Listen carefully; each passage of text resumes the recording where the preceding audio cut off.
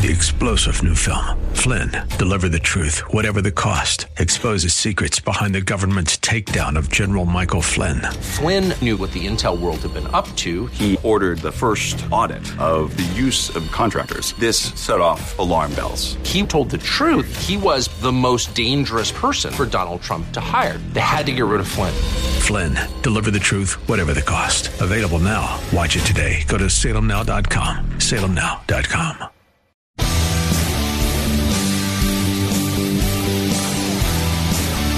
Are you looking for truth from God's Word that you can understand and apply to your life? You'll find it today on Make It Clear with Dr. Stan Pons. Listen now as Stan makes it clear.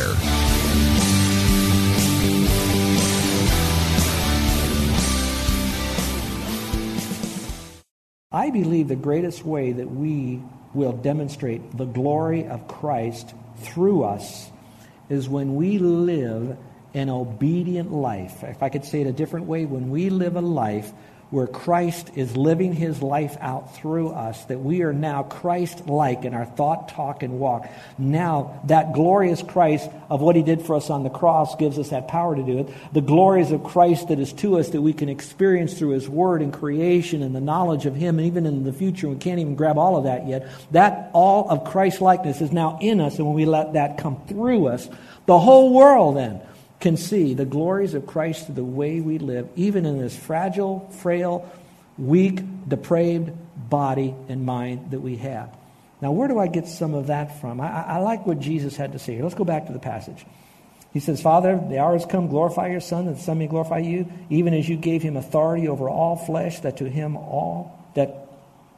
all whom you have given him, he may give eternal life. This is eternal life, that they may know you, the only true God, and Jesus Christ whom you have sent. I glorified you on the earth. Here it is. Having accomplished the work which you have given me to do. I have glorified you by doing the work you've given me to do. So I guess my question is will you do what God wants you to do? And by doing that, that is how the glory of God is shown through you and out. Just like Jesus says, I've glorified you on the earth by completing what you wanted me to do. That's all part of obeying the Lord. And you can see that all through Scripture. Now, I said all that to come back to, do you know what you're supposed to do? Do you know what your calling is in life would be? That's a very important question. My first calling in life is that I would be sanctified, I'd be holy, I'd live a separated life unto him. I would be growing in my knowledge of him and grace, that I would be manifesting the character traits of Christ. That is what I'd be doing. But now the next step is, while I'm doing that, God then will be directing me into my particular place of service. For some, if you're married, your calling is your family. Not only, but part of that is. So now, are you fulfilling the work God's called you to do as a mom or a dad? You young people, especially an older brother, older sister, are you fulfilling the role of the older sibling in that family that God would have you to be? Have you even asked him, what does God want out of you for your family? To model what it means to submit to authority, by you being the model to submit to your parents, by you being the one who models submission also to the youngest one in the family by carrying their book bag for them. What is your calling? And then when you're seeking a college to go to, is it just because it's Christian or cheap or close? Or is it this school has what I need from the book or the training or the skill set that I'm sensing God might be calling me into? Well, I don't know what that is. Well, might need to find out what your spiritual gift is. You might need to talk to your parents or a spiritual authority or a whole team of advisors to find out what direction you might be going. All of that to be self-discovering that you are not a snowflake in the blizzard of Christian humanity. That's how we demonstrate the glory of God to us, for us, through us, by completing what God has called us to do. And I hope you don't give up. Boy, this right there tells me suicide is never on the agenda. That's never an option. We never complete it by what we do ourselves. We complete it when God says it's done. So, I hope that we will want to do that. Now let's go back to the verse again, because I want to talk a little bit about eternal life. I'm going to kind of get into some deep weeds here and then hope to get out of it. Go in verse 2.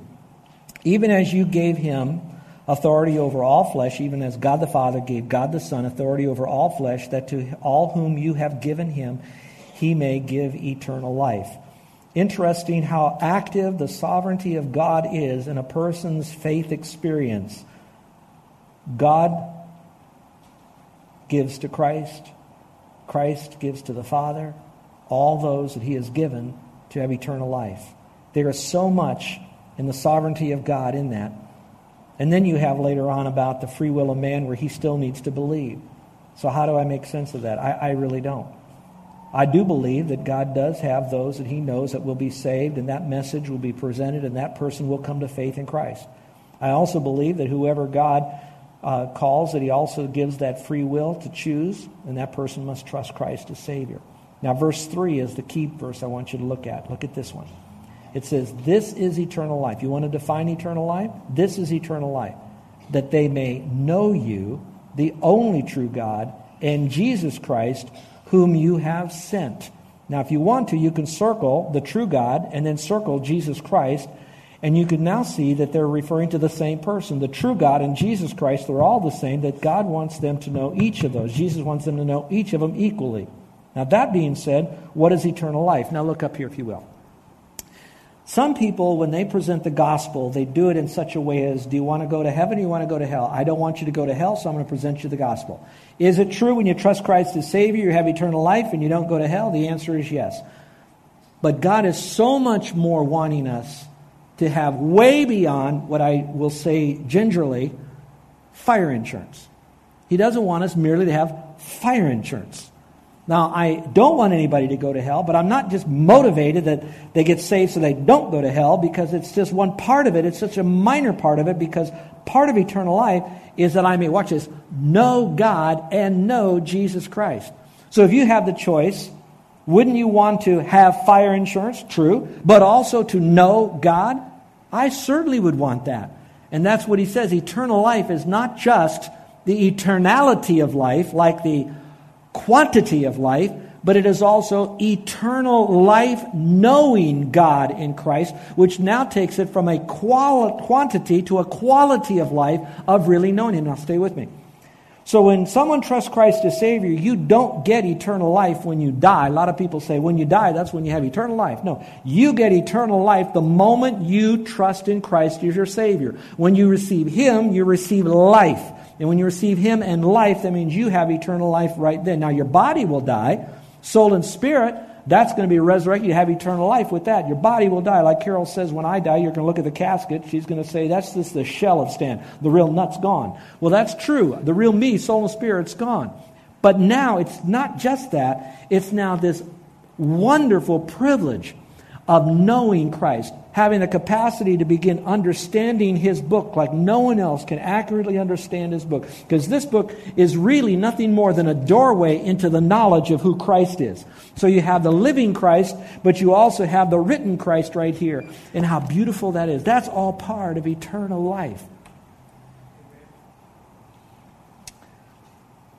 2 weeks ago on Sunday, we had a gentleman come up here that we gave a plaque to and some money to and a special certificate to, because he concluded over 6 years of Christian radio broadcasting through our ministry here. His wife sat over there. A week later, she collapsed, cancer through her system, brain cancer in her head with multiple spots, and she is clinging to life right now. This dear woman, Joan, she has eternal life. And she also has that intimacy with God. So while her body is gone, the real Joan is still very much alive and will be even more alive when she's with the Lord. And how beautiful that is. So my question is not how long you live, it's not how you live, it's who you're going to live your life for. All right, let's drop down to verse 6 now. He says this, I have manifested your name to the men whom you gave me out of the world. They were yours, and you gave them to me. And they have kept your word. Now they have come to know that everything you have given me is from you. For the words which you gave me, I have given to them. And they received them, and truly understood that I came forth from you. And they believed that you sent me. And then he now begins in verse 9.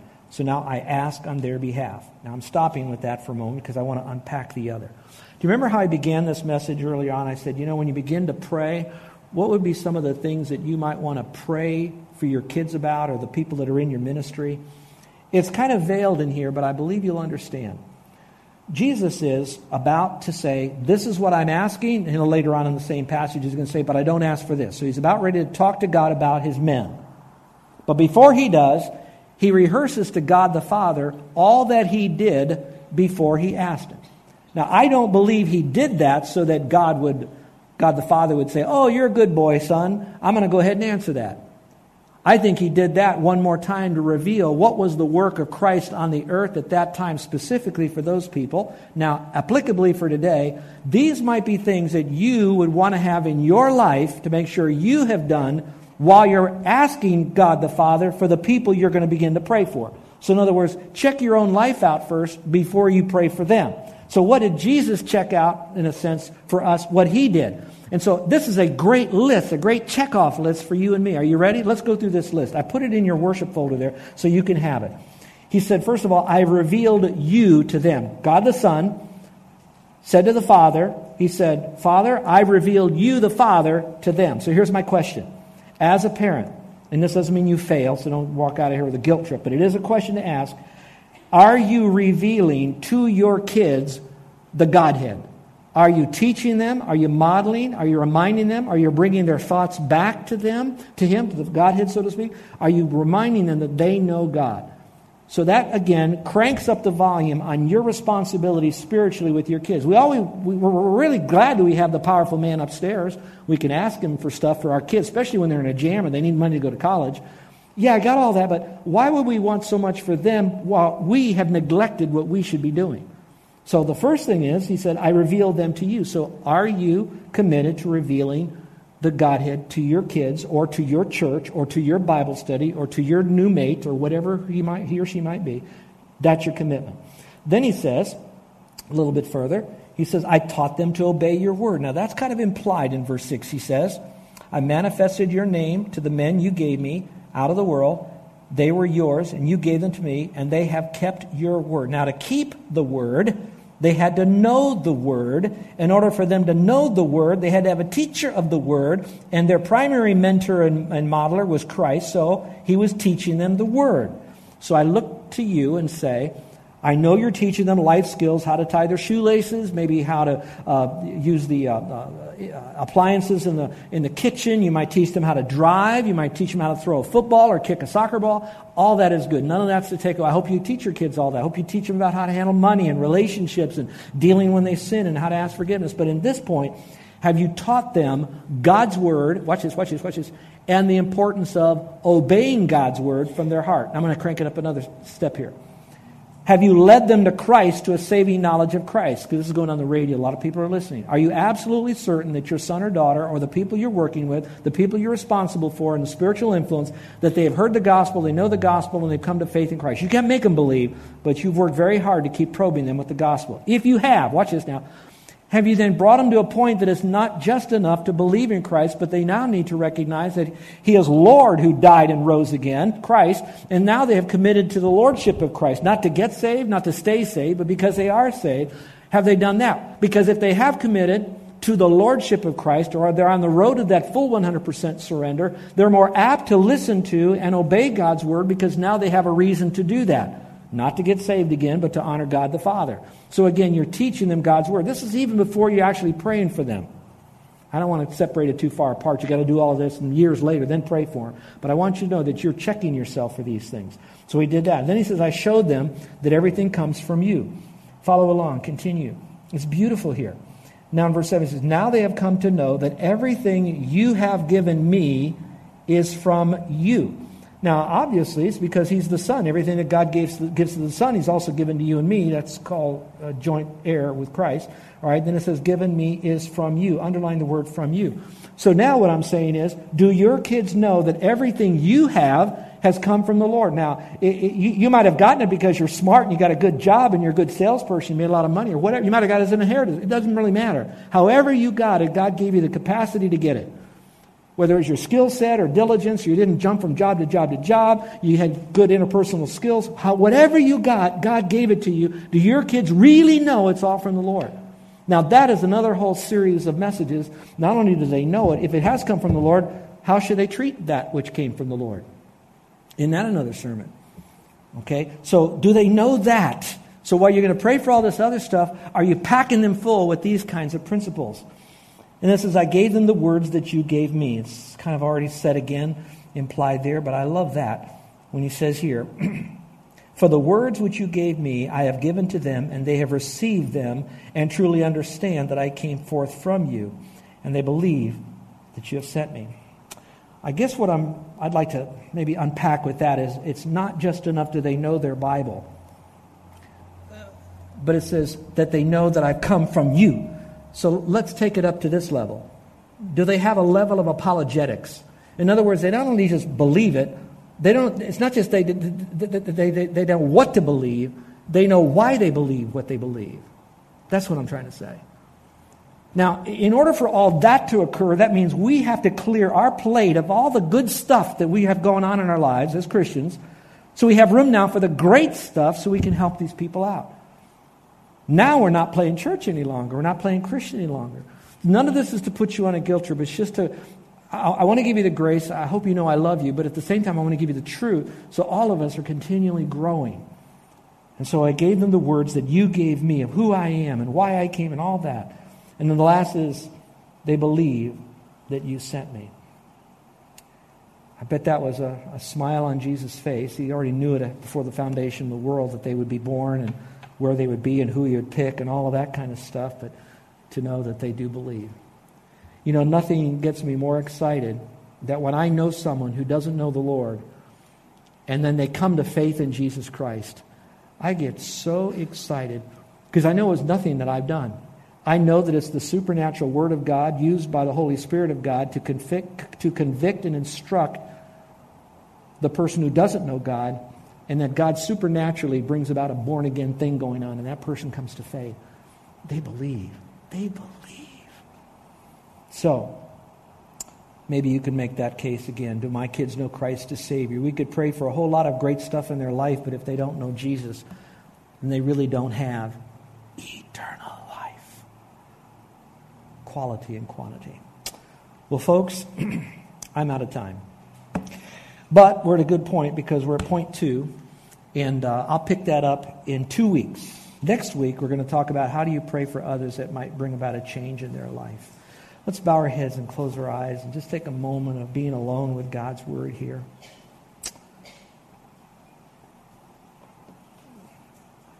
There are probably thousands of sermons on this chapter alone because it is such an important chapter. As all chapters, every word is important, but as this one comes together on the prayer of Christ, what he prayed, how he prayed about himself, the theology within the prayer, the practical application that we can draw from it, the understanding of his heart that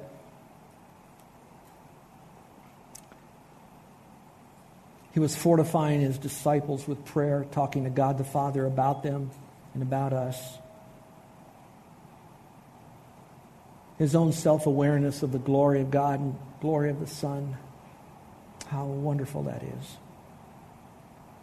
But right now, what about you? That you might have eternal life.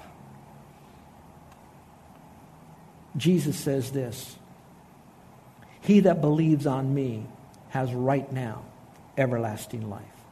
It didn't say whoever behaves. It doesn't say whoever believes and behaves. It doesn't say whoever believes.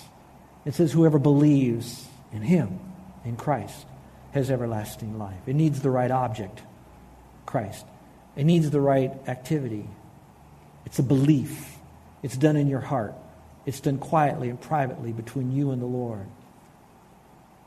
Yeah, outwardly it can come later on, but none of that is attached to getting saved or becoming a believer. It's something you do as a byproduct afterwards, a way to say thank you for what he's done for you on the cross and your reception of that. But right now, you do need to call upon the name of the Lord to be your Savior. And it's not so much as a prayer as it is a kind of a mental transaction. It's a transfer of trust. It's a changing of your mind, which is the true definition of repentance. It's where you now change your mind. You're changing your thinking from thinking it's by good works to only Christ. Changing your thinking from thinking you're good enough to you're lost and there's nothing you can do. Changing your mind from thinking anything else might save you to knowing that it's only Christ.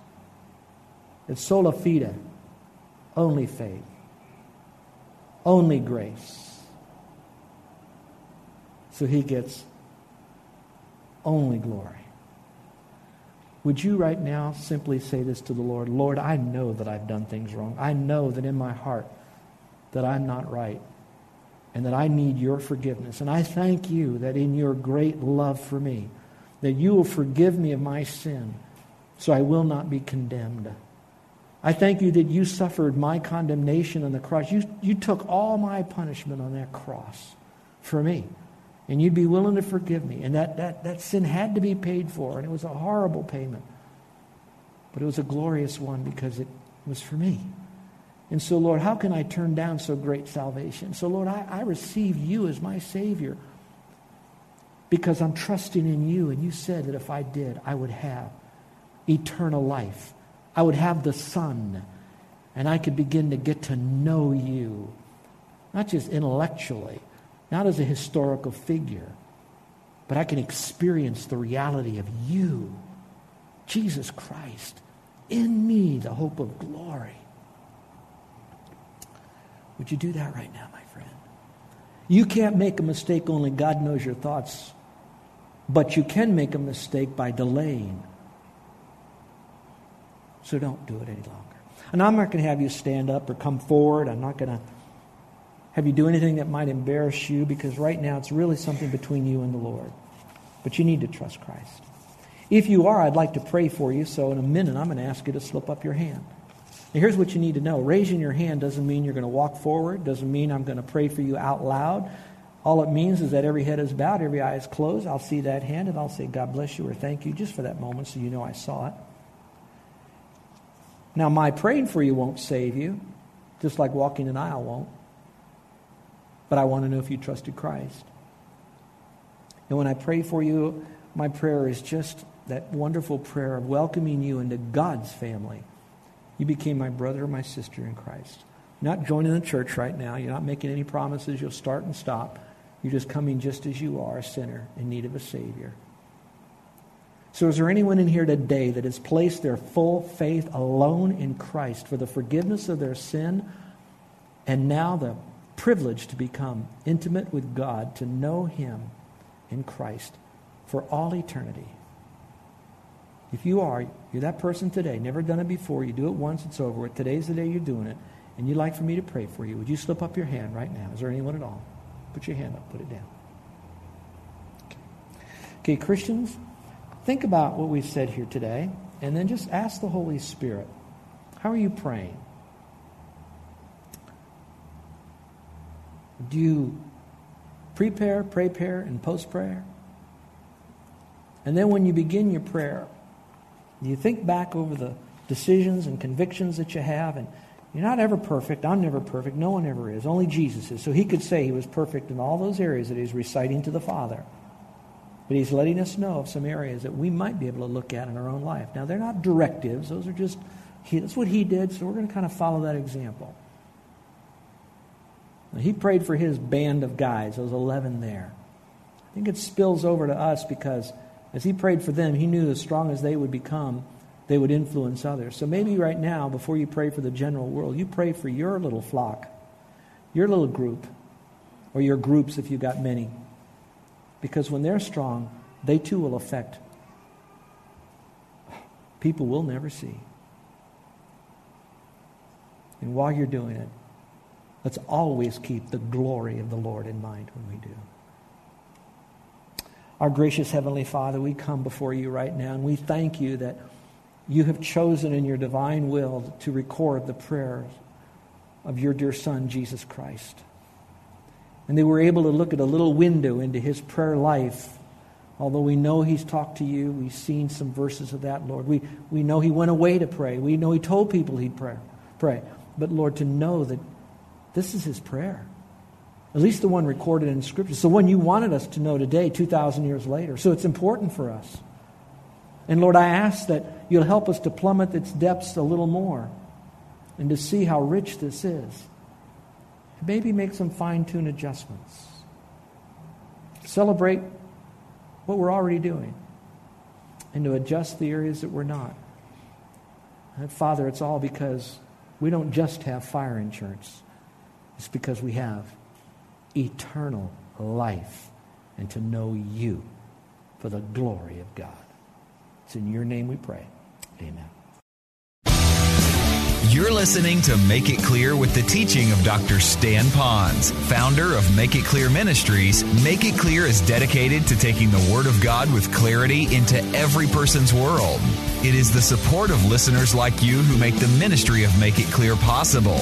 You can provide your tax-deductible gift to Make It Clear online by going to makeitclear.org, or you can mail your gift to Make It Clear, P.O. Box 607901, Orlando, Florida 32860. Thank you for helping us make it clear. If you would like to have Dr. Ponz speak at your church or event, please send us an email at tellmemore@makeitclear.org. Thank you, and remember to make it clear.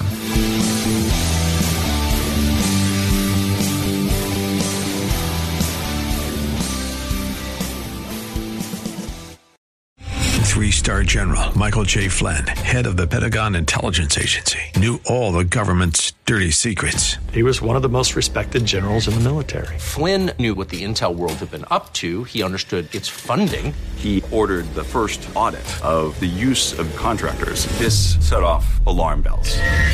The explosive new documentary, Flynn, Deliver the Truth, Whatever the Cost, uncovers the facts behind this scandal. Flynn told the truth. He was the most dangerous person for Donald Trump to hire. I find out the worst enemy that I'm going to face in my life is right here in America. They took my assessment and they wanted me to change it. And I was like, I'm not changing it. They had to get rid of Flynn. With in-depth interviews, archival footage, and never-before-seen personal records of the man behind the headlines. I just felt like I was drowning. Flynn, Deliver the Truth, Whatever the Cost. Available now. Watch it today. Go to salemnow.com. salemnow.com.